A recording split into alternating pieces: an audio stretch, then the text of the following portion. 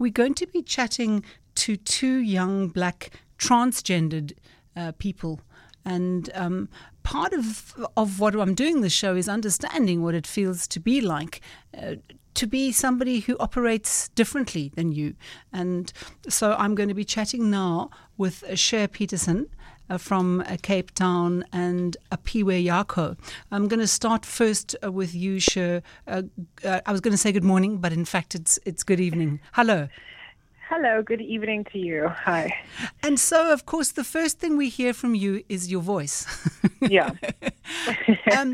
And thank you for coming to agree to talk about what it means. And you are somebody who's happy for people to know who you are. You're happy for people to know your name, which means to me that you're okay. You're living in your skin right now. Yeah. No, I mean, for me, it's always been a thing of I just have to be comfortable, because I think it's an issue that people don't often talk about. And I think that for me to be comfortable with myself will give, I think younger people or people who do feel uncomfortable kind of a sense of, if she can do it, then so can I, and we can be comfortable and it's okay. And of course, there's been so much in terms of entertainment with shows like Orange is the New Black, and so many people know also all the high-profile people. What I'm wanting for you to tell us is what it's like to be young and black and transgendered in South Africa. Well, for me, I think I've had a considerably easy experience. I do know that people have, harder experiences than I do. But especially because I study at Stellenbosch and, that kind of thing, where I don't think the environment is as welcoming as most people would, expect it to be, or as most people would think it is.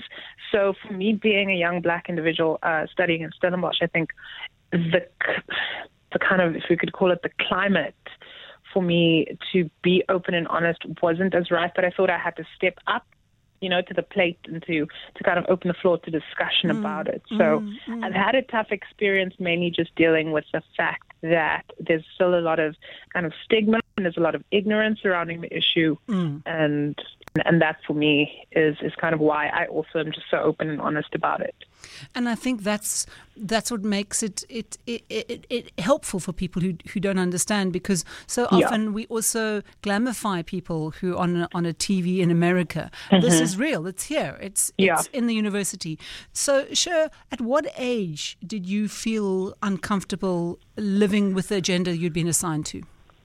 I think for me personally, at a very, very, very young age, when, I kind of, because I have a brother and a sister. So for me, seeing, I was obviously dressed as a little boy, and that made me entirely uncomfortable. Seeing, my cousins, and I obviously got called terrible names by not only peers, but also just cousins. I kind of, felt, I didn't feel 100% as if it was just a, sexuality thing. And I remember from a very young age, I think I must have been 6 or something, or even it might have been earlier, just when I started watching, kind of Disney films, seeing all the Disney princesses, and that to me kind of sparked a whole realization of, I don't think I was born to be male, and I always used to, I think there was this whole thing of, whenever you see a shooting star, like what would you wish for? And always in the back of my mind, my wish would always just be, all I want in life is just to be a little girl. Eusebius and Dr. Eve were talking in the week about the issue of people who had identified conflict with gender assignment. And the whole idea of the medical process and of the possibility of holding your puberty. Did you have support in your desire to transition from your family? Well, for me, I don't know if you know this, but I've socially transitioned, and I've always been kind of very, what you would call, what is this? Oh my word, I can't get to the word. Kind of, I never really looked female. I never really looked male. And there was no kind of, my parents kind of had an issue with the fact that I didn't look either. So you were androgynous looking? Very androgynous looking. Okay. There we go. That's the word. Yeah. Very androgynous looking. And I always used to get questioned as to, what are you? And this kind of thing. I was never on hormone blockers. I was never on anything. And my parents have only recently become very supportive in the sense that I never truly, because I went away to university, and that's when I started exploring, my gender identity, and getting there really opened it up for me to the point where I started socially transitioning into, I chose my pronouns, and I told people what I would love to be called. And that is what kickstarted my journey for me. So it was kind of something that I blocked off for most of my, I would say, teen years, and, just growing up, I blocked it off because my parents at that point were obviously not very, they didn't really understand it. They didn't know what was going on, and we didn't seek help. I mean, we're a black family. These things, they're not freely available. Parents don't really know who to go and see, especially when I was growing up. I mean, I don't think my parents realized what a psychologist was up until when I went to high school. And the idea of being gender non-specific, these labels are tricky, but is that something you'd also considered? At a stage, I just identified as being a very, very effeminate man. Okay. I think for me, that was the easiest thing, because I kind of had, this comes now into the whole stigma thing, where I kind of had the stigma. I would see trans people, and it's a very superficial thing, but I would see trans people and say, I don't really like what they look like, and everyone was using these derogatory terms such as tranny, and I was like, I really don't identify as being a tranny. And if that's what I'm to look like after I've transitioned, I really don't want it. So the labeling was problematic for you as well. Yeah. I think the labeling and just the idea of it was very off-putting. But for you, in a way, as you say, because you were so androgynous looking, it wasn't such a major issue. Some people really struggle with transitioning in the medical process once they've already gone into full-flown puberty. So for you, that was not an issue. For me, it was not that big of an issue, but I wouldn't say that it wasn't an issue, because I think going into any kind of new social situation where it was questioned always made me very uneasy and very uncomfortable, which is why I kind of shied away from, going out and being very social. So what happened in between? I mean, now we hear you as a strong, confident young woman. What happened in that interim period? I think, I love to say this because my father is he's one of the greatest supporters of me and of the way I live my life and of my decisions that I've made in my life. And I think it was about at the age of 16 where he kind of sat me down and he was like, I don't like that you're secluding yourself from experiences that you should be having at this age, because, it's gonna kind of stunt your development. It's going to stunt your interactions with people. It's going to stunt how you go about looking for work, that kind of thing. And he sat me down and he just, we had a fat chat about how I should be taking this, all the criticism that I receive, and as well as the ignorance, and really be using it to my detriment or to my best use in terms of making people aware of the life it is that I'm living, and of, show them you can be confident, show them you can take this as your identity, make it your own, and not really care what other people say. Your father sounds like a very wise man. Yeah, he's definitely, he passed recently, but he was definitely one of the people who were very, very supportive, and he backed me in terms of, do you to the utmost best. Now, at what point did you then go and do your homework and find out about all the other kinds? As you say, there's a social transition, there's a hormonal transition, and then there's a genital operational transition. Yeah. Well, for me, it was really going to university and having access to a lot of information, as well as a lot of kind of support groups for LGBT youth. So going to university, and I met a transgendered male, and, him and I were chatting.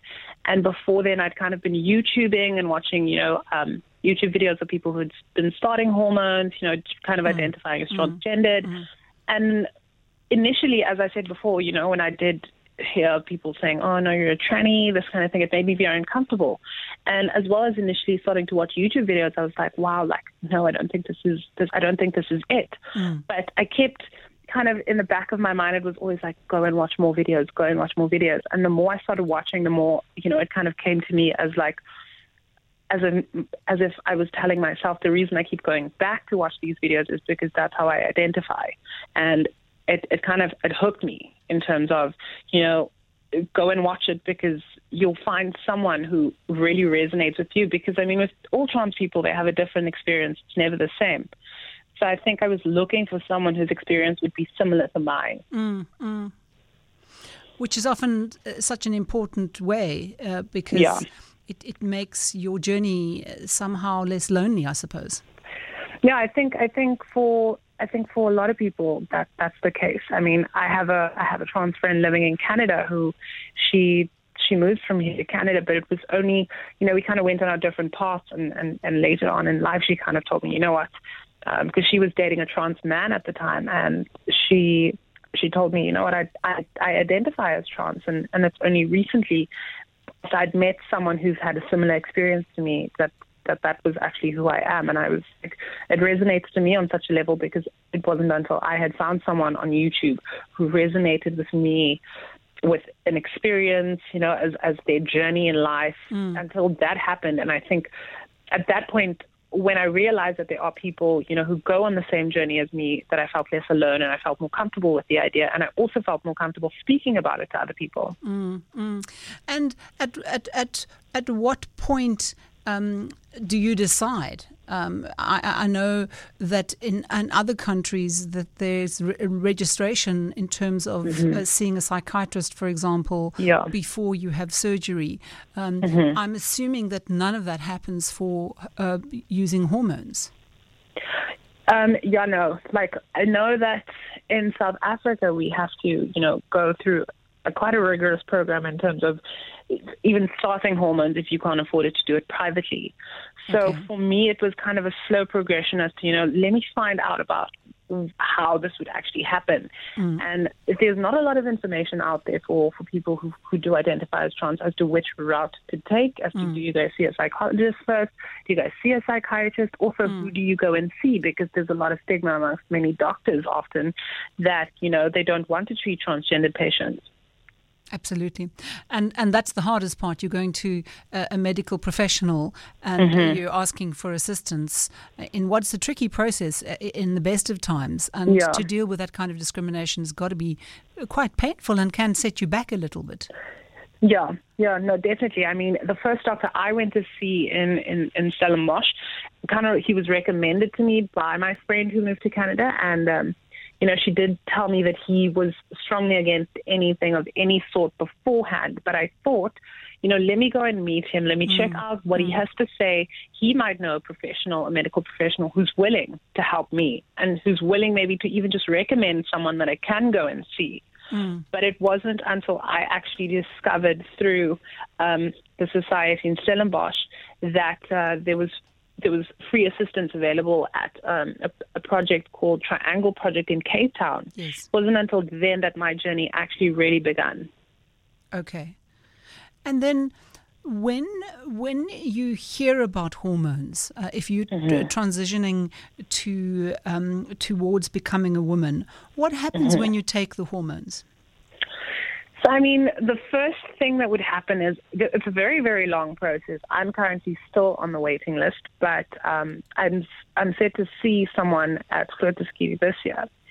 So what actually happens when you start taking the hormones is they first there's two sets of hormones that they put you on. So depending on from what you're transitioning to, your biological sex that you're transitioning from to, obviously your identified gender. There's two things that you have to start taking. So there's kind of hormone blockers, which would already just try to lower the levels of the natural hormones that your body is producing. And then they would slowly ease you into taking hormones of the gender that you identify as. But in terms of a male, so I'm thinking the obvious things would be your genital hair, your breasts. Is the voice impacted by taking hormones? So I'm just going to jump back to the changes in the body, and then I'll come back to the voice. Okay. So usually what happens, because women naturally have a fat layer under skin. So that would start to develop. I think hair growth tends to slow. Breast development happens. So a lot of, as would happen at puberty, fat repositioning would occur. So the body would change to look way more womanly, where your fat would reposition to your hips and to your butt, and kind of the formation of a faux hip, as you would call it, maybe. But the voice, on the other hand, is not something that hormones change, because once testosterone has hit the body, your voice breaks and there's no way to reverse that. So I think with the voice, that I've heard from a lot of people, is that it actually takes training. Yes. You need to train your voice to be higher. Well, you talk in a, I can talk in a more bass voice. And so it is about positioning your voice, and as you say, it's training. But I wondered if the hormones assisted that in some way. I'm just curious, and I'm assuming that many listeners are also curious about that.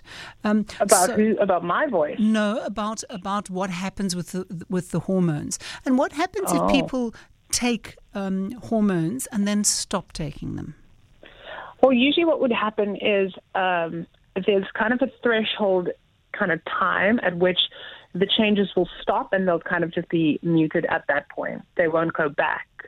Those are now the physical bodily changes. But as far as I know, the voice is the one thing that you're not able to change with hormones. I know that it does somewhat soften the voice, but you can't change it, because I think that physically your vocal cords have already kind of reset into something that would produce a male timbre of the voice.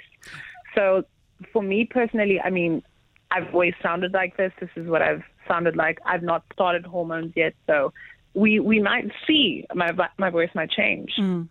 But you haven't had to change your speech pattern, because, as you say, you had an innate androgyny. I'm thinking of a movie like Transmerica, where Felicity Huffman played somebody who didn't have access to their hormones, and I'm wondering if in your interaction with other transgendered people that they experience that. And of course, that's not something you really want to experience. Once you've started the hormone, in a way, you've started a journey.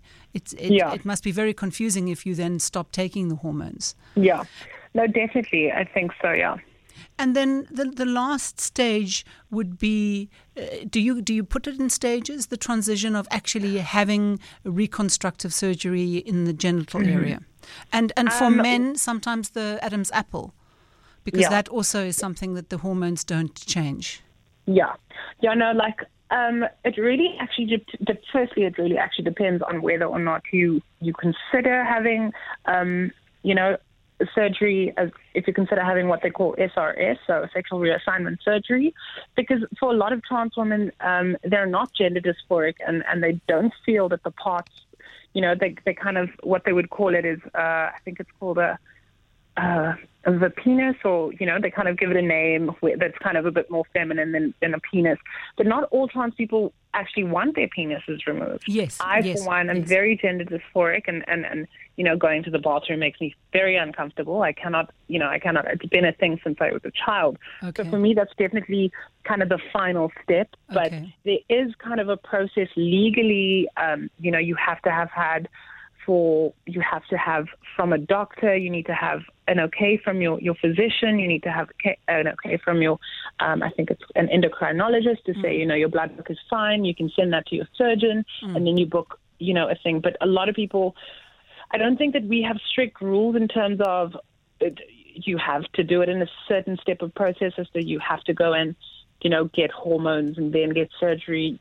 I'm pretty sure that you could start hormones and then go and have surgery, but it does affect in terms of sexual intercourse, because your female hormones would be coursing through your body, and then after that, getting surgery would kind of help stimulate real proper the nerve endings in the vagina that is now newly formed, the neo vagina, as they call it, would then help with that. So I think there is a certain, step that people would recommend you go on, but I don't think it's as strictly enforced here.